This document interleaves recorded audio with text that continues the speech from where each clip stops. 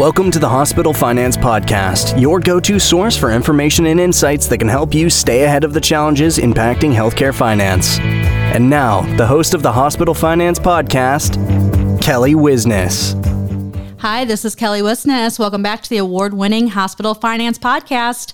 We're pleased to welcome Ben Reuter, PhD, a faculty member at a regional university near Pittsburgh.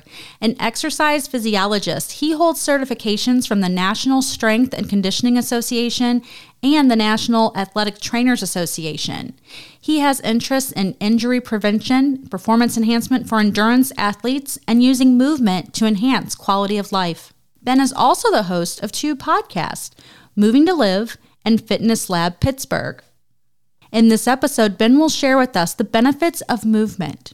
Thank you for joining us today, Ben. Kelly, thanks for having me on. I'm always excited to talk about movement.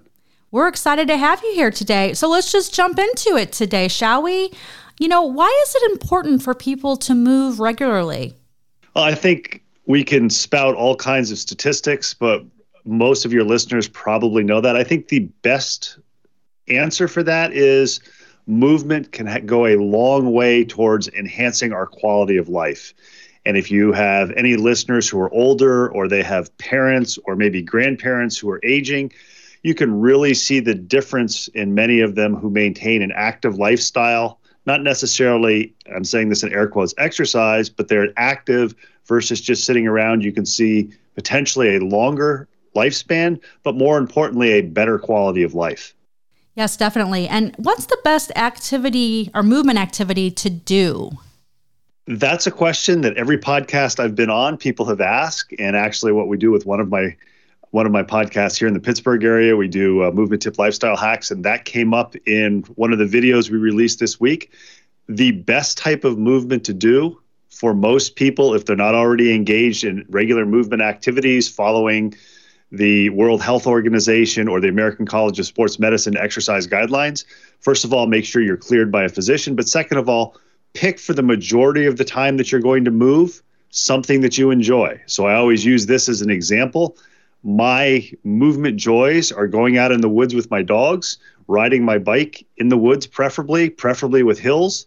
My movement that I will not do on a regular basis, simply because this is me, I hate yoga classes. I've taken yoga classes. I've tried them. Yeah. I think they're very beneficial, but for me, they don't work. So for anybody who's saying, I know I need to do more movement regularly, what should I do? Step one, pick something that you enjoy after getting cleared by a physician. Step number two is look ahead and say, what do you want to do with this movement? If you're having problems getting up and down from the floor, it might be beneficial to hire a personal trainer for a couple of sessions to give you a home exercise program. But the most important thing is to start out doing something so it becomes a regular part of your life. We've got the ethos on our podcast. Movement is a lifestyle, not just an activity. That makes a lot of sense. I've found some things over the years that I really enjoy doing, and not everyone does, but I agree with you completely. You have to find something that you're passionate about and that you enjoy, or else it's just a lot of work, right? Exactly. And you look forward to dreading it, or you look for excuses not to do it. Yeah. One of the things I realized, I lived in Florida and Alabama and Georgia for a number of years before I moved to southwestern Pennsylvania. And I'd grown up in the Northeast, and it took me a couple of years to get used to the colder weather.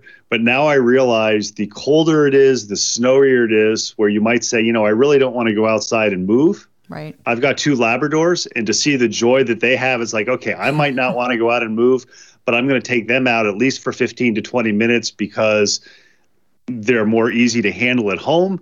You see the joy that they have. And I've never finished an activity where I've moved where I've said, God, I wish I hadn't done that, even on those activities that maybe I've crashed on the bike. So the positives far outweigh the negatives of just doing some sort of movement. I completely agree. And with the dog thing, we have a golden retriever, so I totally feel you with it. She loves the cold and the snow. How can you make time to move? I mean, that's challenging with our busy schedules, right? It is incredibly challenging. And I think it takes an entirely specific outlook and a conscious choice to say, I'm going to change the way that I look in life. I'm going to change my outlook on life. And rather than saying, okay, I have to move, or I have to get my workout in, or I have to take a walk, you probably didn't wake up this morning and say, I have to brush my teeth. Or if you have a favorite television show, you probably didn't say, I have to watch this show tonight or I have to record it. It's something you looked forward to.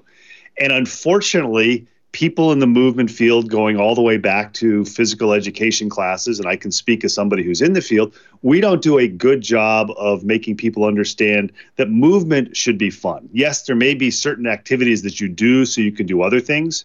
So maybe you're somebody who doesn't like to do stretching or mobility work, but you also recognize that if you don't do it, maybe it affects your pickleball game that you're playing. So you want to be able to play pickleball to interact with your friends, interact with your family. But if you don't stretch, you might get hurt. So it's like, okay, I'll do this thing that I don't really like, but I know that I'm doing it for a better reason. So the way that you make a choice is you just make a conscious decision. This is a change in lifestyle. And there are certain people who maybe are blessed with it. Maybe they live in an area where it's completely the norm, where you're abnormal or not typical would be a better word. If you don't move, if you go to some towns out west, Boulder, Colorado, more people move than don't move just because that's the lifestyle there. I live in the Pittsburgh, Pennsylvania area. It's less likely. Now, some of that's weather related, some of that's cultural, some of that's environmental. But you have to think you're not doing it so other people can look at you and say, wow, Kelly, that's really great. You take a walk at lunch every day. You're doing it so you can do the things you want to do, not only now, but 5 years from now, 10 years from now, even longer. I do a little bit of personal training on the side. Most of my clients are older in their 40s, 50s, 60s. And tell them you're doing this so you can do what you want to do, literally with a little luck, knock on wood, up until the day that you die. So it's a conscious choice of saying, this is something that's important to me. I need to carve out some time to do it, even if it's only as little as 15 to 20 minutes a day. Sure, completely agree with that. It definitely has to become part of your routine and your schedule. And I know you kind of touched on some of this a little bit, but what are your recommendations for getting started? Step number one, I tell everybody, get checked out by your family practice physician or general practice physician if you're not moving on a regular basis, simply because you want to make sure that there aren't any underlying conditions that exercise may need to be modified, or you may not be ready to exercise. And then pick something that you enjoy. So we'll just say walking. And people may say, well, it's just walking. But you can look at it a number of different ways. First of all, you can look at it as this is a time. You mentioned that many of your listeners are sitting at a desk for their job, or maybe they're fortunate like you and have a standing desk, even if they're working from home. Pick a time when you know I can carve out 10 to 20 minutes a day. So maybe it's before you get on that computer to start the workday. Maybe you've got a half hour for lunch and you're going to take 15 minutes of walking. Something that you're going to do, you're saying this is going to happen most days of the week for 10 to 15 minutes. And at the same time, know who you are. Know whether you like to do something with large groups of people. So one of the great things about COVID, and I say that semi-jokingly because I don't think anybody thinks COVID was a great thing, but one of the great things is all of a sudden it became much more prevalent and much more easily accessible to find various types of stretching classes, yoga classes, even high-intensity interval classes on the internet, streaming, some of them free. Right. So if you're somebody who enjoys that, that's something that you can carve time out to. Some of them are relatively short. If you enjoy being with a friend, I've got a friend who's on hiatus from healthcare till her kids are older. But what she did when she was working, her husband was working, is she and her friend in the neighborhood who was also in healthcare met at 4:30 every morning and took a walk. Now, some of your listeners are going 4:30 in the morning. I'm not going to do that. But she knew this was a time that I could see my friend. We could catch up on conversation. This is my time. I don't have to worry about my husband, my kids, my cats. This is my time. So I think people making a conscious choice and saying, okay, this is something that I'm going to do. And then the final thing, because I think this is important, many people miss a day. Maybe you get called for an emergency meeting and you can't make that scheduled activity or that scheduled lifestyle choice and you miss it and you beat yourself up and you say, well, I'm a failure, I quit it. If you get to the end of the week or the end of the month and you've achieved 70 to 80% of the movement goals that you set, that's a success. You've done much more than you would have done if you just said, well, I can't do it. And it sets you up to find out What are the times of day that I enjoy? Where do I enjoy doing this type of movement? So it sets you up to saying, boy, I really enjoyed that. Maybe I want to do a little bit more. Completely agree with you. Yes, from personal experience, I'm over here nodding my head. Yeah. And why should we look at movement as a lifestyle and not just an activity? Another question, and this is another example of why you want to become atypical from most people, because if you look at some of the recommendations for exercise, I mentioned the World Health Organization, the American College of Sports Medicine. For some instances, for some people, looking at those can be overwhelming, and the incentive is, well, I can't do that. That's too much for me to do, so I'm not going to do anything at all. If you look at it as a lifestyle, it's a conscious choice. And you're looking at it to do it for 2 or 3 reasons. The most important reason is saying, look, you can do movement, and this is one of the best things that you can do for enhancing your quality of life and potentially enhancing your lifespan. So we know that if you have the opportunity at lunchtime to go out and take a walk, maybe you have a park nearby, maybe you have an area, if you're working in a hospital setting, maybe there's an area around the hospital, a quiet area or a seating area or someplace where there's trees, where there's birds. That gives you a mental break from the noise. That gives you a mental break from even the sound of fluorescent lights in the medical setting, the constant somebody asking you to do something. So short term, it can be really beneficial just kind of as a reset. It's like, okay, I'm ready to go back and finish out the day. Long term, it sets you up. So there you are. You've made a commitment that, you're going to take a walk on a regular basis. And then you've realized, hey, I enjoy this. Maybe I'm going to do some sort of light resistance training or take a yoga class or a Pilates class online that I can do maybe with my husband, my wife, my boyfriend, girlfriend, so that what you're doing is you're setting yourself up for a couple of things. First of all, you go on vacation and there's the opportunity to go on that hike, or somebody says, hey, let's go stand up paddleboarding. And you have the physical fitness or the physical health to be able to do that. One of the great stories that I like to tell or 2 great stories. My dad's 86. He still rides his bicycle because he hasn't exercised all his life, but he stayed active. And when my grandmother was alive, when she was in her late 90s, she decided she wanted to go whitewater rafting. So my dad took her whitewater rafting when she was 97 or 98 years old. That's now, on awesome. the one hand, some people may be saying, how could you do that? She could fall out of the boat. She could break bones because she probably has some bone density loss. But on the other hand, think of that. Rather than sitting at home, having seen something on television or on the computer, she got to actually experience it. And then the final thing, or the most important thing, and this is I do not work in the healthcare field. I work in academia. I have worked in the healthcare field, but I firmly believe this. Everything in life is a stress, good stress and bad stress. So we have eustress or good stress and bad stress, distress. Eustress, they call you into the office and they say, hey, Kelly, we've decided you're doing a great job in this podcast. We're going to let you do only this, and we're going to double your salary. You're like, that's wonderful. It's still a stressor, but it's a good stress. On the other hand, they call you into the office and say, Kelly, you need to take on these duties. And in addition, we're cutting your pay because, healthcare costs are rising and we need to make more money. That's a bad stress. Your body responds to good stress. Your body responds to bad stress. You cannot eliminate stress, but the stronger your body is, the stronger your mind is, the more you're able to withstand that stress is, the better your quality of life is, and the lower the potential that you're going to have illness or injury when something unexpected happens. A great example of this, if you think back to when you were in college, or if you have kids who are in college or high school, when's the time they're most likely to get sick? Around finals time. The reason for that is during the school year, we all know that most college students are probably not eating as well as they should. They're probably not sleeping as much as they should. They may be doing some extracurricular activities involving things like beer, et cetera, not all of them. So they're under a fair amount of stress. And then you get to the end of the semester and all of a sudden it's like, okay, you've got all these tests added on, and that's an additional stressor.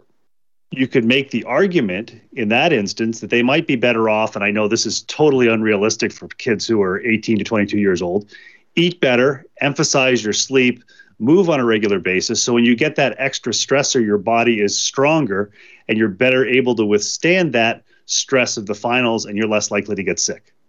I can certainly attest to that. My daughter is in college, and all of what you just said is completely true. Yep, that's when she certainly gets sick, and then of course she comes home right after that. So that's always great.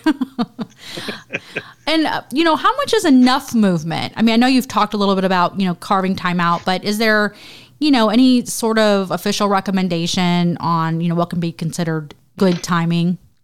Sure. The World Health Organization and the American College of Sports Medicine both have recommendations, which I'll comment on in just a second. I think the key thing to emphasize about movement as a lifestyle is to recognize if it's part of a lifestyle, there's going to be times when you can do more. There's going to be times when you can do less. So if you've got a busy project at work, the next 6 months, we're putting in a new computer system for medical billing. I'm probably going to have to work a little overtime. I might have to do some weekend time. That's probably not the time to say, boy, I also want to increase my exercise or my movement, because two stressors at the same time, it might not be the best time. So American College of Sports Medicine recommends 3 to 5 times a week of aerobic exercise, depending on the intensity, 150 to 300 minutes. So just take the upper end. 300 minutes is 5 hours. They recommend 2 resistance training sessions. And that's what they recommend as the bare minimum. That's similar to what World Health Organization recommends. About 80, depending on the statistics, to 85% of Americans don't reach that. So my comment or my easy answer to you saying what's enough is, for most of us, more than you're doing, but don't all of a sudden say, I'm going to dump it. Start to take steps to figure out, what can I do to add more movement? Notice I'm saying movement, not exercise, into my life. So if you work in a big hospital that has multiple floors, ask yourself, are there times when I can take the steps versus taking the elevator? If I have to park in the parking garage, do I have to take the elevator up and down? Can I take the steps? If I've got an hour for lunch or 45 minutes for lunch, can I take 15 minutes to just walk around? If you happen to have an office, I know a physician who's in private practice. He keeps a kettlebell, he keeps a suspension trainer, a TRX, he has a pull-up bar in his office. So maybe he'll knock out a set of kettlebell swings between patients, or he'll do some TRX push-ups or something like that. I still remember when I worked for an orthopedic surgeon, he'd schedule his patients so he would have time to come into the office, ride the stationary bike for 15 to 20 minutes, take a quick shower before he started seeing patients. So I think if you're treating movement as a lifestyle, you're figuring out, what are more ways that I can do it? Football season now, it's really easy for people to say, boy, family time, let's sit down and watch the teams play. How many families do you know that are saying, it's family time, let's go for a bike ride, let's go for a walk, let's go play in the woods, let's go play in the park. And if you're an adult and you've got kids, don't be afraid to play on the swings. Don't be afraid to have fun with this. And what you're doing is, by adding movement in and saying, okay, I need to do at least this much movement, but even more movement, if possible, is you're setting up not only yourself, but you're also creating a positive role model for your children, your children's friends, coworkers that you work with. They're saying, wow, people are doing this. You're doing this. Can I take a walk with you? And one final thing to think about when people say, well, here are the recommendations from various professional organizations. Think about if you do 6 or 8 hours of movement a week, basically an hour a day, a little bit more than an hour a day. And then the rest of the time, you're sitting at a desk, you're sitting in front of the television, you're sitting at the dinner table. You're essentially an active sedentary person. So I know you mentioned before we started recording, you're working from home, but you've got a standing desk. I'll one up you. I've got a standing desk and I'm standing on a wobble board.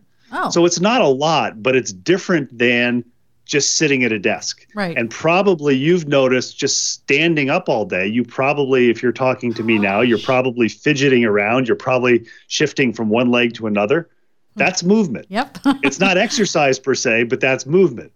And then if you realize, boy, I'm tired, my feet are a little sore, then you're more likely to say, well, I'm going to walk down to the refrigerator and get a glass of water. So you're going to bring more movement in, as opposed to sitting in the desk, slumping down, one elbow on the desk, the other elbow on the desk. And I've learned over time, I bought a standing desk about 7 years ago, one of the ones that goes up and down. My thought was, well, I'll spend half of the day standing, half of the day sitting, because I teach online from my university from home. I haven't put the desk down yet. I stand. And what I found is when I get tired of standing on the wobble board, that's the time for me to take a 10 or 15 minute break and move around a little bit more so I don't get to the end of the day all achy. Yeah, agree. No, the standing desk has been a game changer for me. I love it. And those are some really great tips. Thank you. And how does regular activity reduce stress? So I know all of us have stressful jobs, including our listeners. What can you tell us and help us with that? I want to change the way people think about that. I rather than saying, can we reduce stress? I think we need to say, how can we manage stress? Because you're not going to reduce stress. So can moving improve people's thinking? I think there's no question that moving can improve people's thinking. Just anecdotally, first of all, talking to people. I've got a number of people that I work with that I know who have gotten treadmill desks. So they've one-upped you and me. And they say walking at a low rate of speed, just that low amount of motion helps stimulate their thinking. And these are people who are involved in high-tech writing computer programs and things like that. I found when I'm on podcasts or when I'm talking to people, right now I'm tethered to my desk on a standing desk because I'm talking into the microphone. But if we were talking on the phone, I would be walking around my house, walking up and down the steps. That movement, that rhythmic activity seems to stimulate thinking. And the other thing, if you're somebody who's in administration where you're a boss and you have to have difficult conversations, all of us have had those, whether we've had to have a difficult conversation with somebody who's a subordinate to us or whether we're the subordinate and our boss is having that difficult conversation. Sometimes taking a walk and having that conversation is easier because if you're sitting across a desk or you're sitting across a table, that is ramping up and increasing the stress. That's a offensive or a defensive position. But if you say, hey, Kelly, let's take a walk. There's something we need to talk about and address. It's less threatening. You're more likely to think more clearly. And you're also getting the advantage of you got a little bit of movement in. No, agree. Those are some great tips. Thank you. And thank you so much for joining us today and sharing your knowledge with us, Ben. Oh, my pleasure. And Ben, if someone wants to get in touch with you, how best can they do that? I'm going to give them two ways, not because I love social media, but it's a necessary evil. The first way is if you do a Google search for Fitness Lab Pittsburgh, 3 words, or FITLAB PGH, about the first 4 pages are going to be various social media platforms for Fitness Lab Pittsburgh, which is one of my podcasts, or I do this with my girlfriend. What we do for FitLab Pittsburgh on all social media channels, probably the easiest way is Instagram, but it's also on Facebook and once a week on LinkedIn. We do 3 times a week, Monday, Wednesday, Friday, movement tip lifestyle hack videos, which are 1-minute videos. And on Thursdays, we do lab lessons or lessons from the Labradors because it's never too late to learn from dogs. And what they are is just little tips to enhance quality of life, to enhance movement. So the 2 easiest ways are Fitness Lab Pittsburgh or FitLab PGH, Google search, or if you do FitLab PGH, if you like to scroll through social media, specifically Instagram, that will pull up and you'll be able to watch all the videos. And for those of your listeners who are dog lovers, even if you don't necessarily want to take that next step to increase your movement, what you'll be able to do is you'll be able to watch Labradors cavorting around while I talk about movement. I love that. I'll check that out. Well, thanks so much, Ben. And thank you all for joining us for this episode of the Hospital Finance Podcast. Until next time. This concludes our episode of the Hospital Finance Podcast. For show notes and additional resources to help protect and optimize revenue at your hospital, visit Bessler.com/podcasts. The Hospital Finance Podcast is a production of Bessler. Smart about revenue, tenacious about results.